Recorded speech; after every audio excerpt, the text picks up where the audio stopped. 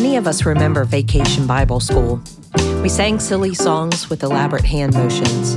We memorized Bible verses.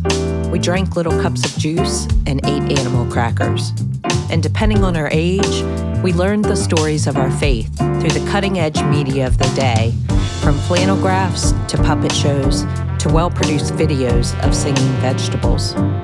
But I think for a lot of people, this is about as far as we have gone in our exploration of these stories, particularly those in the Old Testament. And that's a problem.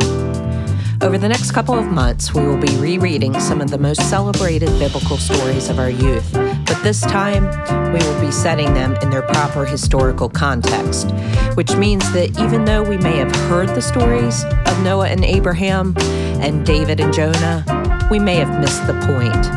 I mean, they aren't really kid stories. So brace yourselves and break out the animal crackers. This is Adult VBS. All right, so now this is our sermon series. We're taking a break from the book of John just because I think 28 weeks and getting through 9 chapters is pretty sluggish on my part. So we're wanting to take a break for the summer. And really what I wanted to do is kind of tap into some of these vacation Bible school stories that maybe you heard. And again, I'm relying on the fact that I grew up in the church. I went to Christian school, kindergarten through 12th grade. I was at church on Sunday morning, sometimes Sunday evening, Wednesday night for youth group. These are like the stories not only of my faith, but of my childhood and upbringing. And for the most part, these are the stories that formed me as a young Christian. Now, I'm going to warn you that if you've spent any amount of time with me, this shouldn't be a surprise to you, but what's about to happen is I'm not really going to talk about these stories in the same way that you've heard them at Vacation Bible School. We're going to set these stories in their ancient Near Eastern historical and literary context, because that's just what we do here. I have some things to say about that, but really, we're going to dig in, get our hands a bit dirty here, and my hope is not to disorient or to disrupt your love and appreciation of the Bible. I just want to set this framework here. I've devoted my entire adult life to studying and attempting to understand the Bible. I love it dearly. I believe that through its words, we can meet the risen Jesus and we can become formed in our faith. But the way that I do handle it, it looks a bit different. And for the uninformed or the uninitiated, might be a better way of phrasing it, it can look a bit callous. And I do not mean it to be so. Okay? Now, if you have your Bibles, you can flip along with us in Genesis chapter 6 through chapter 9. I'm going to be pulling specifically some sections of this passage. And I didn't really know how to break this down to you, but instead of just reading 3 straight chapters of the Hebrew Bible, I'm going to read you one of the 2 flood stories that we have in our Bible. Okay? So this is some sections from Genesis 6 through 9. It reads like this. These are the descendants of Noah. And actually, before we get into it, what you should know here is this is a structuring device within the Hebrew Bible. The Toledot structure is what it's called. And it sets off certain stories. So most scholars would say that this is the beginning of the Noah story here. This is in Genesis chapter 6. These are the descendants of Noah. Noah was a righteous man, blameless in his generation. Noah walked with God, and Noah had 3 sons, Shem, Ham, and Japheth. I should also warn you, this is a long story, okay? Settle in, get nice and cozy. Don't put your head back because we might lose you, all right? But just brace yourselves. I'm going to try to refrain and not have much commentary, but we know how that goes. Also note what I didn't say at the beginning of this sermon. I didn't say, I don't know, guys, I think it's going to be pretty short this week. I haven't said that, okay? So let's see how we go. All right, Noah had 3 sons, Shem, Ham, and Japheth. Now the earth was corrupt in God's sight, and the earth was filled with violence. And God saw that the earth was corrupt, for all flesh had corrupted its ways upon the earth. And God said to Noah, I have determined to make an end of all flesh, for the earth is filled with violence because of them. Now I am going to destroy them along with the earth. Make yourself an ark of cypress wood. Make rooms in the ark and cover it inside and out with pitch. Just flashback real quick. God told Noah to build him an arky. God told Noah to build him an arky. Build it out of gopher, barky, gopher wood. Did you guys ever hear that as a kid? Okay, so the Hebrew word there is gopher. It has nothing to do with the animals. Okay, it's just a word that many Hebrew scholars don't really know what it means. The dictionary definition is wood of an uncertain type. Okay? All right, so here we go back to it. If I was to ever teach your children just using some of these songs, we would completely deconstruct most of their brains, and I don't do that when I'm back there with the kids. Michael, you can rest assured. Okay. Make yourself an ark of cypress wood, make rooms in the ark, and cover it inside and out with pitch. This is actually going to be important later on. This is how you are to make it. The length of the ark is 300 cubits, its width 50 cubits, and its height 30 cubits. Make a roof for the ark and finish it to a cubit above, and put the door of the ark in its side. Make it with lower, second, and third decks. Some people think that this is important because it resembles a three-tiered universe. Okay? For my part, I am going to bring a flood of waters on the earth to destroy from under heaven all flesh in which is the breath of life. Everything that is on the earth shall die, but I will establish my covenant with you, and you shall come into the ark, you, your sons, your wife, and your sons' wives with you. Check out the order here. You, your sons, your wife, and your sons' wives. I'm not going to make a comment on that later. I just want to let the reader understand. We're dealing with an ancient text here. If I was to order it, me and the boys and Kate, that's less of a winning formula, okay? And of every living thing, of all flesh, you shall bring 2 of every kind into the ark to keep them alive with you. They shall be male and female. Of the birds according to their kinds, and of the animals according to their kinds, of every creeping thing of the ground according to its kind. What does this sound like to you? Creation story. Thank you. Genesis 1, the creation story. 2 of every kind shall come in to you to keep them alive. Also take with you every kind of food that is eaten and store it up, and it shall serve as food for you and for them. Noah did this. He did all that God commanded him. I do want you just to take notes here as we're going through this story, what Noah is doing, what Noah is saying. Not much. What kind of a character Noah is in this depiction. Noah was 600 years old when the flood of waters came on the earth. Nobody catch me in the hallway after this is over and say, hey man, what's up with all the people living so long back in the day? Okay, let's just not have that hallway conversation. In the 600th year of Noah's life, in the 2nd month, on the 17th day of that month, on that day, all the fountains of the great deep burst forth. That is the Tehom Rabbah. And the windows of the heavens were opened. On that very same day, Noah with his sons, Shem and Ham and Japheth, and Noah's wife, and the 3 wives of his sons, they entered the ark, they and every wild animal of every kind, and all domestic animals of every kind, and every creeping thing that creeps on the earth, and every bird of every kind, every bird, every winged creature. It sounded like a wedding ring to me. It was. There you go. They went into the ark with Noah, 2 and 2, or 2 by 2 if you want, of all flesh in which there was the breath of life. And those that entered, male and female of all flesh, went in as God had commanded him. The waters swelled and increased greatly on the earth, and the ark floated on the face of the waters. The waters swelled so mightily on the earth that all the high mountains under the whole heaven were covered. Catch that. The waters swelled above the mountains, covering them 15 cubits deep. A cubit is about 1.5 feet or so.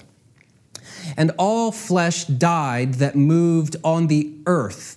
Birds, domestic animals, wild animals, all swarming creatures that swarm on the earth, and all human beings. And the waters swelled on the earth for 150 days. In distinction from the Arky song, which said how many days? 40 days, 40 nights. Okay, just tuck that one in the back of your head. God remembered Noah and all the wild animals and all the domestic animals that were with him in the ark, and God made a wind blow over the earth, and the waters subsided. At the end of 150 days, the waters had abated. And in the 7th month, on the 17th day of the month, the ark came to rest on the mountains of Ararat. The waters continued to abate until the 10th month. This is 3 months later. In the 10th month, on the first day of the month, the tops of the mountains appeared, and Noah sent out the raven, and it went to and fro until the waters were dried up from the earth.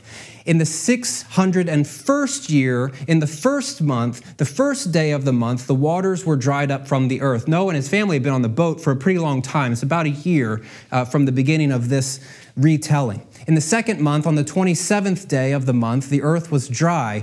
Then God said to Noah, "Go out of the ark, you and your wife and your son and your son's wives with you." He gets a little bit of the order correct there. "Bring out with you every living thing that is with you of all flesh, birds and animals, and every creeping thing that creeps on the earth, so that they may abound on the earth and be fruitful and multiply on the earth." What does it sound like?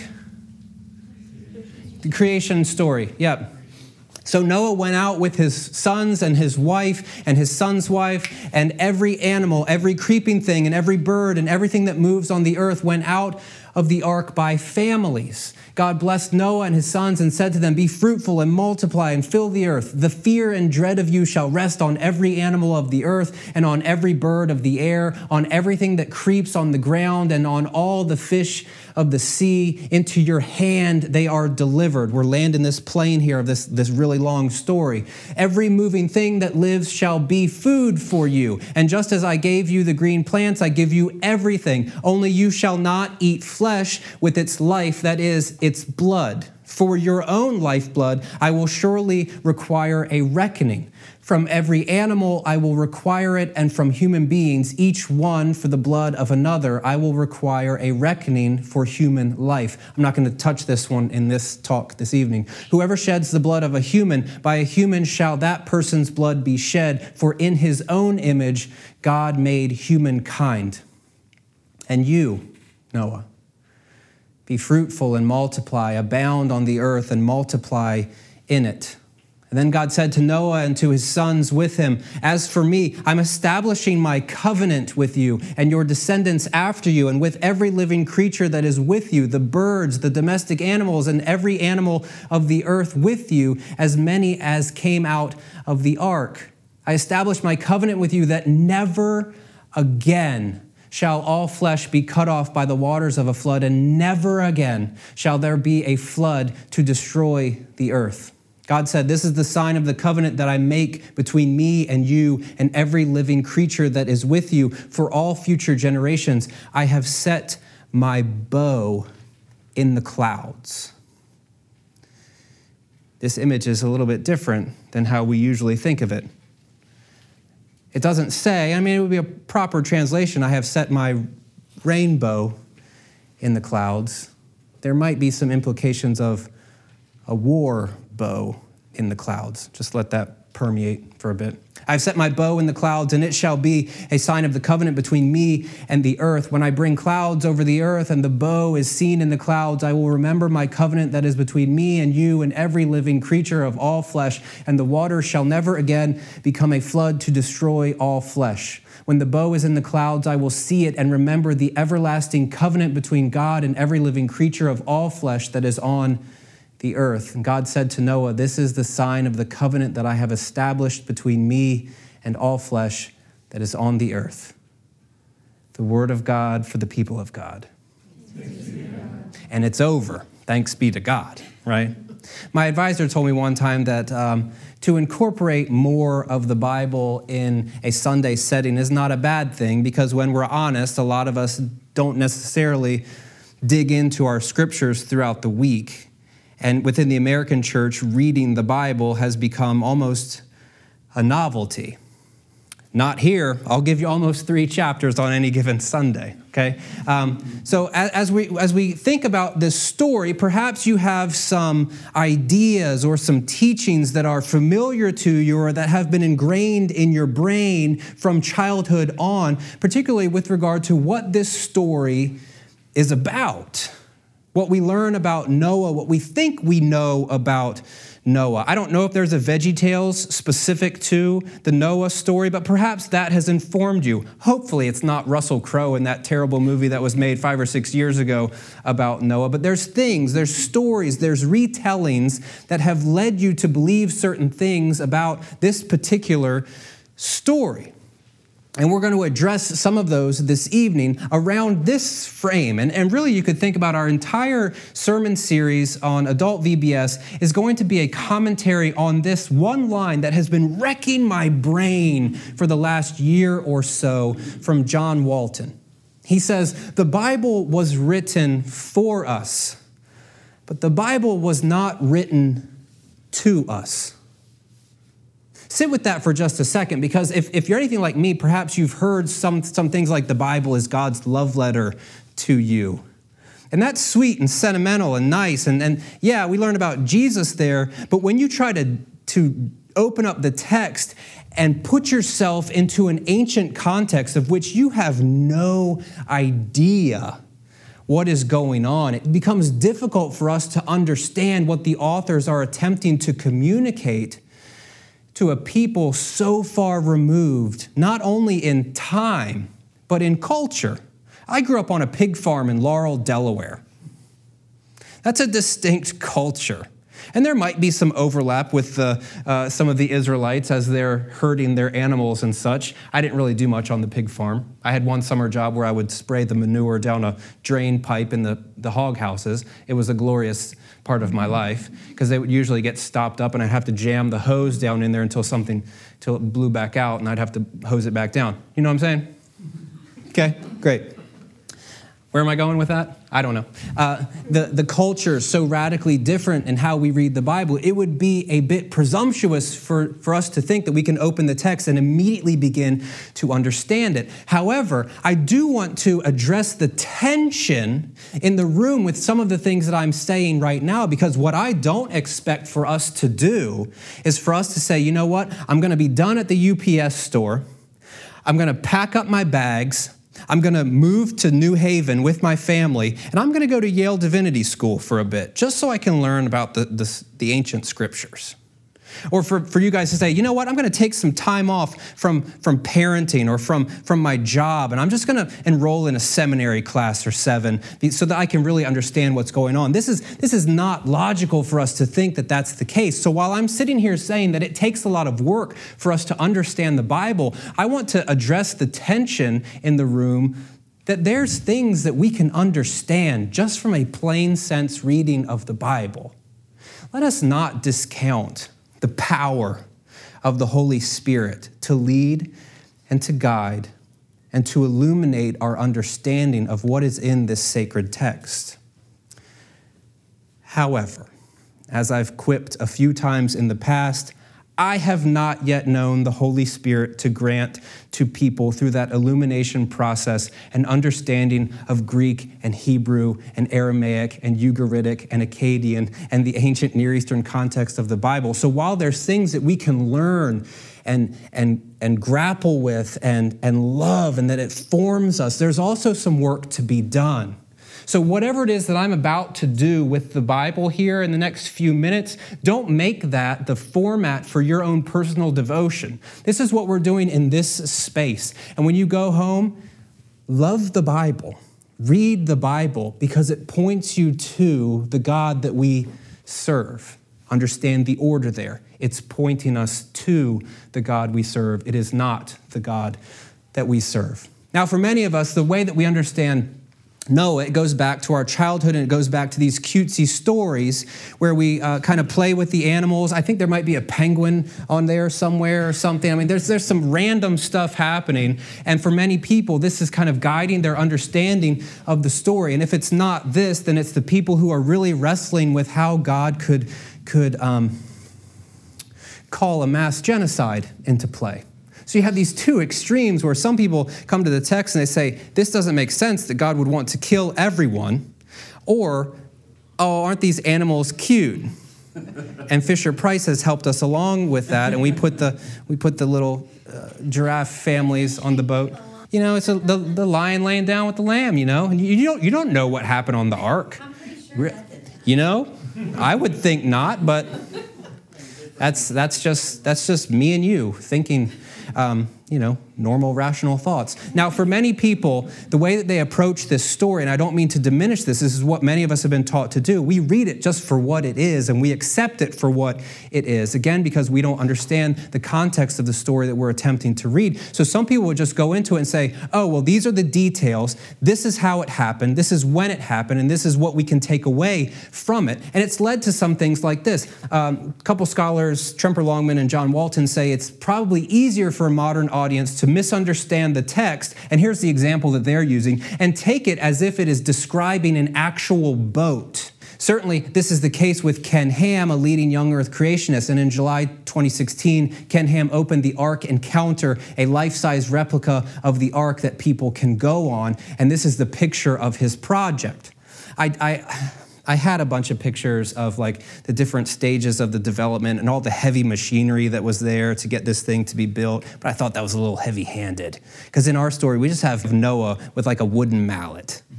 You know, he doesn't have a crane or an excavator or whatever else you would use to build a monstrosity like this. Also, I thought this was interesting. Ken Ham apparently understands cubits in a way that no one else has understood. So he has made this boat to spec with dimensions that no other biblical scholar thinks is accurate. That's funny. Because he's hyper literal about this. You guys with me on you with me? Okay. It's funny. So some people have gone to this sort of understanding of the Bible. It's in there. We can just accept it for what it is, and it might be easier. However, when you just ask yourself some questions about a text like this, again, Longman and Walton say, if taken as precise measurements of an actual boat, the ark that's described in the Bible is larger than any wooden boat built, not just in antiquity, but at any time, including today. This is a monstrosity of a boat. 450 feet long or so, wooden boat. And while you can pick apart how it was built, you could also begin to pick apart, would a boat like that float? And how?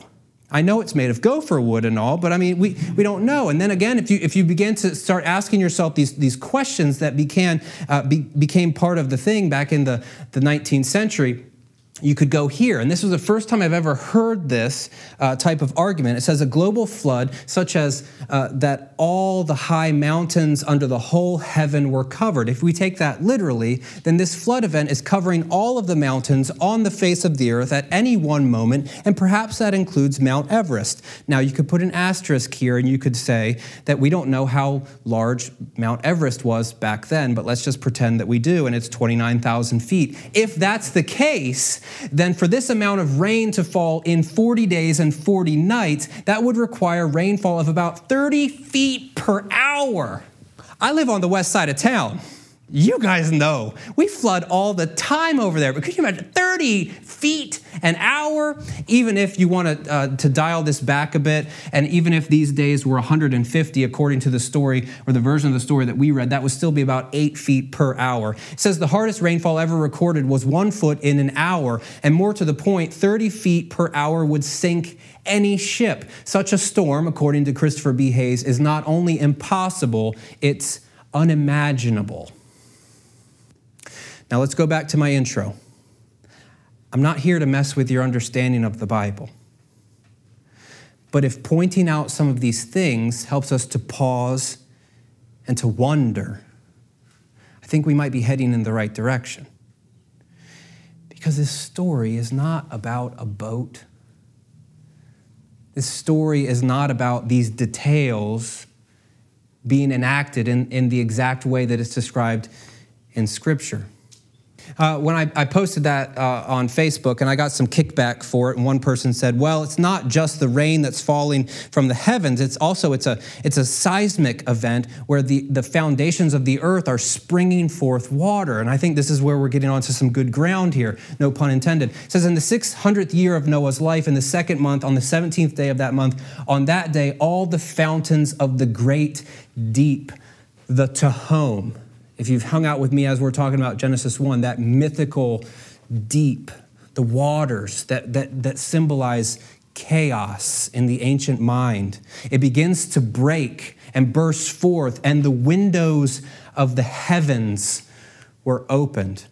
What this text is actually doing, it's giving us a window into an ancient mindset, into how people understood the world. If you go back to Genesis chapter 1, it talks about separating the waters from above and the waters from below. And the way that God does that is he, in a sense, hammers out a rakia. The verb there, it kind of has this idea of metal working and spreading out this, hammering out this sheet of metal. That's not happening in this text, but most people would say that what God is putting into place in the universe is a solid dome to keep the waters above out of the heavens and the earth below. So we've got waters below and waters up here. And in Genesis chapter 6, when the flood begins to happen, I don't know if you guys caught this, but it says the floodgates open. This might not be just a metaphor for what people are thinking is happening in a large storm. Like we might say it's raining cats and dogs. What that means, I'm not really sure, or where that came from. It seems kind of strange, but we'll leave that for a different day. But what people might have thought is these floodgates were actually opening to let the waters from above fall onto the land. This is representing an ancient mindset from people. And for us to understand what this flood story is about, we have to get back into that culture, because the Bible was not written to us. The Bible was written for us. In order for us to understand what's going on in the flood story, you have to deal with the ancient Near Eastern context of this story. So this, as cute as it might be, it's leading us probably in the wrong direction. Because there's nothing on this boat with these cute animals and the lion laying down with the lamb. That's very eschatological, fancy word. But there's not a lot here that can get us back into the ancient period of the time. Because the Bible was written for us, but the Bible was not written to us. Now, for us to understand this story, now here's where I'm going to ask you to bear down and stick with me. Because when we can place the story of Noah in its context, this will lead us to understanding the beautiful and life-shaping, potentially transformative theology that this story has for us today. So the flood stories in the ancient Near East, it's important for us to note this right here. There's a lot of flood stories. Noah is not the only one in the ancient world of which there's a flood story about. For example, we have Atrahasis. Say Atrahasis.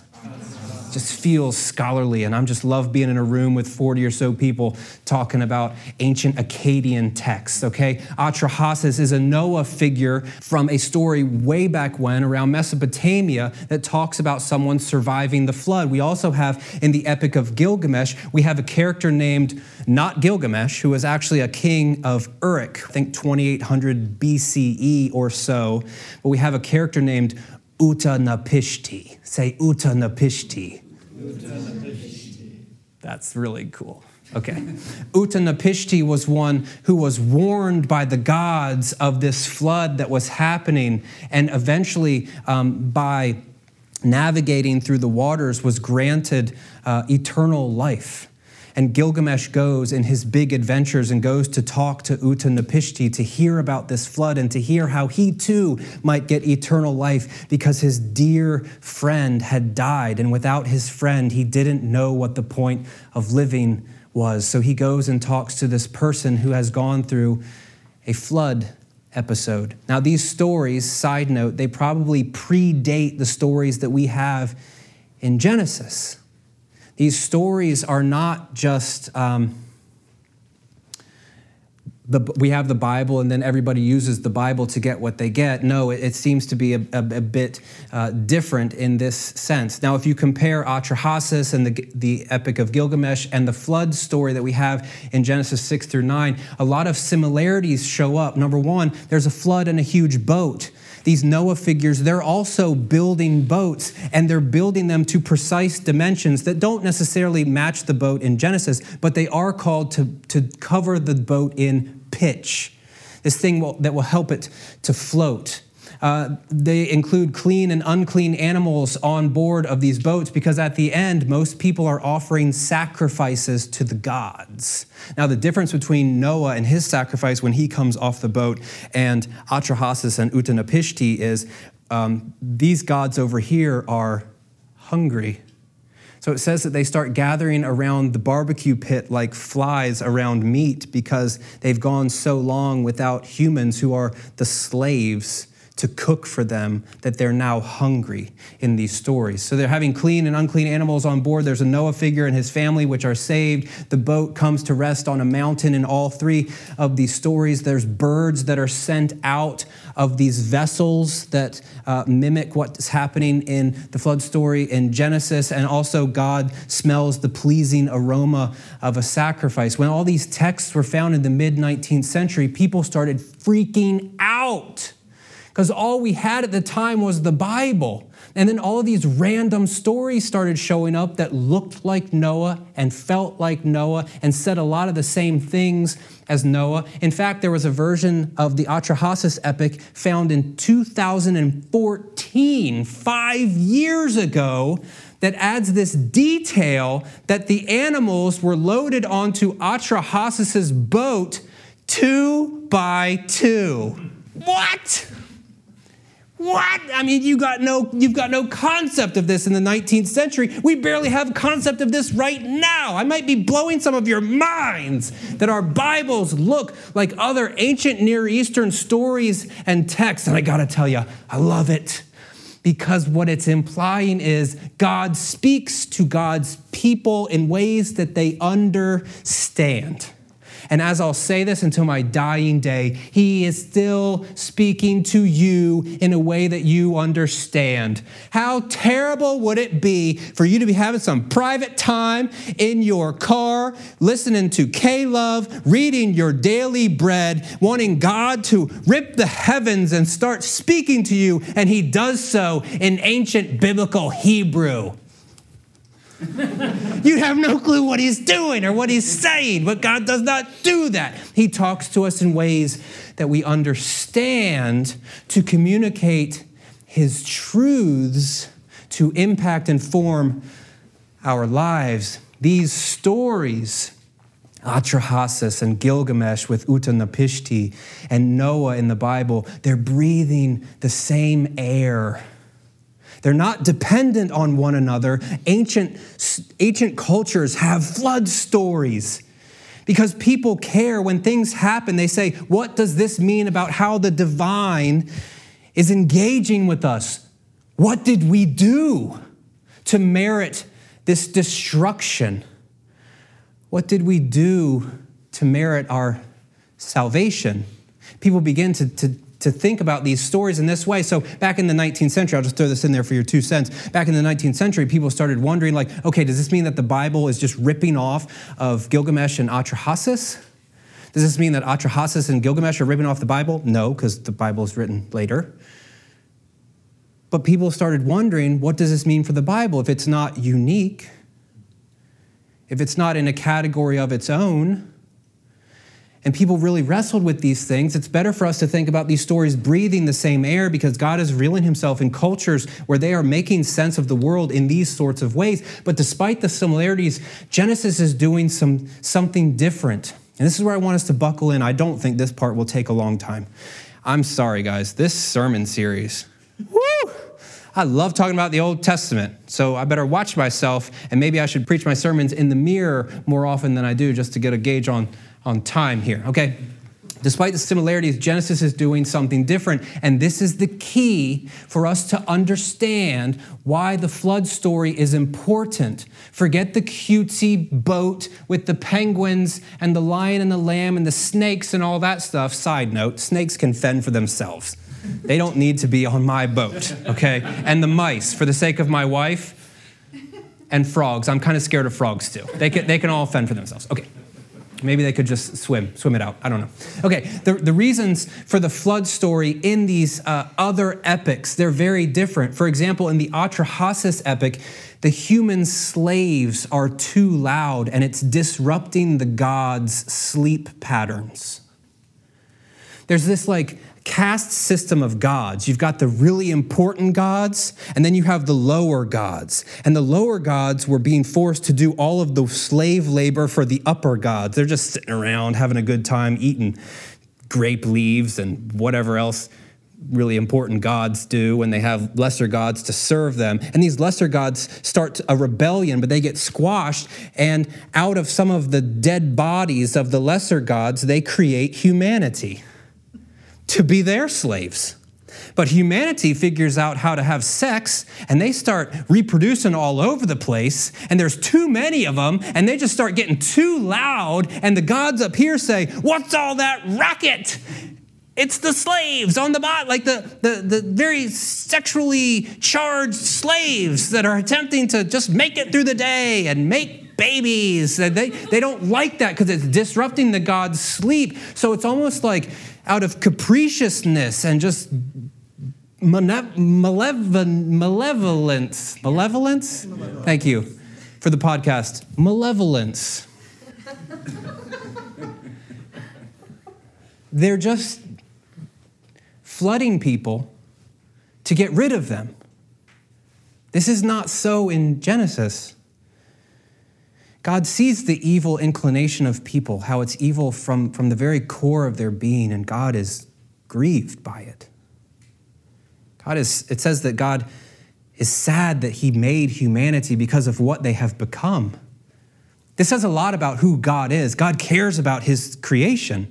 It says a lot when you compare that story to the story of others. Namely, there's not this divine council that's trying to figure out how to get more sleep. God is invested in the lives of his people, and he's attempting to be engaged. From the very beginning in Genesis 1 and 2, he's given them a job to do, namely to reign and rule in God's stead over everything.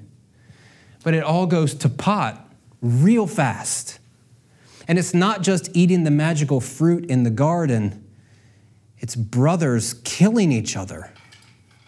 In the beginning of chapter 6, there's some really weird stuff about the sons of God having sex with the daughters of men. I don't want to touch on that tonight. Maybe I'll do a video on that. But there's a lot of weird stuff happening here. And God's heart is broken because his people are not doing what it is that he is wanting them to do. In all three of these stories, it's the reintroduction of chaos.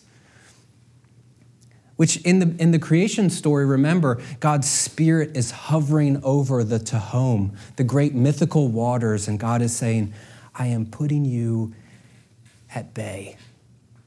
I am putting you under my control.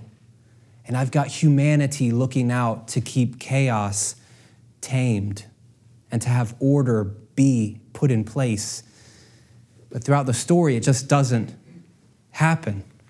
We learn a lot about God in this story, namely that God is not just ticked off, that God's not able to get sleep. And we learn a lot about the people, namely that they're created with purpose to reign and rule. They've been given a job to do. They're created in the image and likeness of the Most High. They're not created to do slave labor because the middle class gods are tired of doing the work. We are invested. It's almost like if you read some of the Psalms, like with kingly status. We are a people of worth and importance, and God is invested in us and has tasked us with really important and beautiful stuff. Walter Brueggemann says, what we find in these stories is not an angry tyrant, but a troubled parent who grieves over this alienation that's taking place. God is not angered, but grieved. He's not enraged, but saddened. God does not stand over against, but with his creation. And this is really cool. Tellingly, the pain that he bequeathed to the woman in 3:16 as part of her curse, where she would feel the pains of childbirth. This same term is used of God and how God feels of us as a parent who cares for us. When we go to these stories and we think, oh, this is just a genocidal, ancient, patriarchal God killing everybody. No. It's so radically different because God is invested in the lives of his people. Now, this is important because we've seen this judgment that's happening, and even though we can begin to understand it with a God who has this great pathos for God's people, there's this moment when it all hinges and hangs on Noah, and God says, but Noah, or the narrator, says, but Noah was righteous, and God is going to do a great work through Noah. Brueggemann again says, the narrator wants the listening community to turn to Noah, to consider that in this troubled exchange between creator and creation, there is the prospect of a fresh alternative. Something new is at work in creation. Noah is the new being for whom none of the other data applies. It says that there's evil only all the time, but Noah was righteous. Another hint that maybe we're reading, if we're pushing this to be literal, we're looking at this in the wrong way, because it's deconstructing itself. Everything is evil all the time, but Noah's righteous. And in Noah, we have this hope of a new creation, a new community through which God will do something. This story at its core, it's a story of both uncreation in the fact that our evil has led to chaos being reintroduced in the world, but it's also a story of recreation because God will not give up on his people. And he will continue to rebuild. He will continue to reshape. He will continue to covenant himself with his people in love. It's a story of recreation. And you can look back, as Heather mentioned, to these hints of the creation account in Genesis chapter 1 that we see in this story. It's a story of recreation, and it's a story of commitment because God says, never again am I going to do this. This is not really a piece of these other ancient Near Eastern flood stories. And it's interesting to me that when God is hanging his bow in the sky, we immediately go to rainbows, and that's cool. That's in there. That's part of it. And I know, like, when you're driving down the road and you see one, like, oh yes, God won't destroy us ever again. That's so beautiful. But there's also this ancient Near Eastern metaphor or motif where God is hanging his bow in the sky. And when you think about it, you have this rainbow here. It's like an undrawn bow. The war is over. The destruction is over. God is only committed. God is only invested. God is only with God's people in the midst of whatever it is that we face. It's a story of recreation. It's a story of commitment, and it's all based on God's remembrance. There's this hinge verse in chapter 8, verse 1. It says, but God remembered Noah. Some scholars have said that we can move from judgment to commitment because of God's remembrance. I've just got one more thing that I hope will bring this to a close. Most scholars would say that the story of Noah was completed or reached its final form during the period of the Babylonian exile.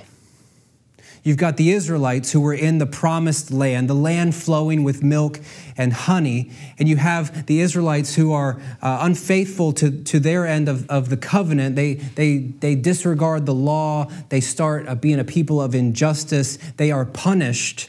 and they go through exile. And in this post-exilic moment, they start to say, does God even care about us anymore? Is God with us? Is God present? Is God in the midst of this? Because all we know now is we're not at our home, and we're in this Babylonian context with the pagans. We've got no temple. We've got no written law. We're just kind of out here on our own. Does God still care? And all throughout the prophets, especially the post-exilic prophets, like toward the later chapters of Isaiah, God says, I remember you. I will not go anywhere without you. I am not done with you yet. In fact, my story will reach a beautiful climax where you will be a blessing to the nations, even if you are reluctant to be so, because Jesus will show up to invite people like us into the party. And if you think about the story of the flood in the midst of Babylonian exile to a people who are wondering where they fit and how they fit, and they can resonate with this story of destruction because they've been through it. And they can resonate with this story of maybe God is still angry with us, and maybe God is still grieved that he has made us because we haven't lived up to our end of the bargain. And then they reach that moment, that line in chapter 8 where it says, but God remembered Noah. And the implications of that start flooding back. Perhaps God has remembered us too. Now, we can go in this direction. I think it's mildly appropriate. We can look at the news, and we see horrific images of people, and we wonder, is chaos still invading? Does God still care about this place, his people, his plan, about redemption through Jesus and reconciliation? We're the Restoration Project, and we believe that God is restoring all things, yet when we go to the news, we see all these horrific images of life being lived, seemingly separate from God. And I'd like to propose to you this evening the simple truth that whatever it is that you're going through, for some of you, it's not just looking at the images. For some of you, your own images are being created of chaos and destruction and suffering. And in the midst of that exile, God remembers. God is not a capricious and malevolent bully who is out to get you. God's bow is hung up in the sky. He is only invested and only committed. And he remembers. This story, and I don't know how you would package this for kids at VBS, but this story, it goes so much farther than cute animals on a boat. It's a story of powerful theology and anthropology that says wherever you are and whatever you've been through and whatever is going down in your life, God remembers, and he is not done. On the other side of Easter, we get to fall in line with Jesus, and we see a lot of Noah and Jesus and those ties together. And I would encourage you to remember, or to be reminded in this moment, that as we understand that God remembers and God is invested in us, that great pathos, that motherly investment was taken to its culmination in the death of Jesus, who puts evil and sin and death to death for us. God has remembered you. May we live in light of that. Thanks so much for listening to this episode of TRP's weekly podcast. If you live in or near Salisbury, Maryland, come join us for one of our Sunday services. We'd love to meet you. If you're interested, you can get more info on our website, restoresby.org, or on our Facebook page, facebook.com/restoresby. If you're a regular listener, thanks for coming back. If you've benefited from what we do and would like to support us, you can share all your kind words and good vibes with the world by rating us on iTunes. Or, if you're so inclined, you can give financially at give.restoresby.org. We'll see you next week.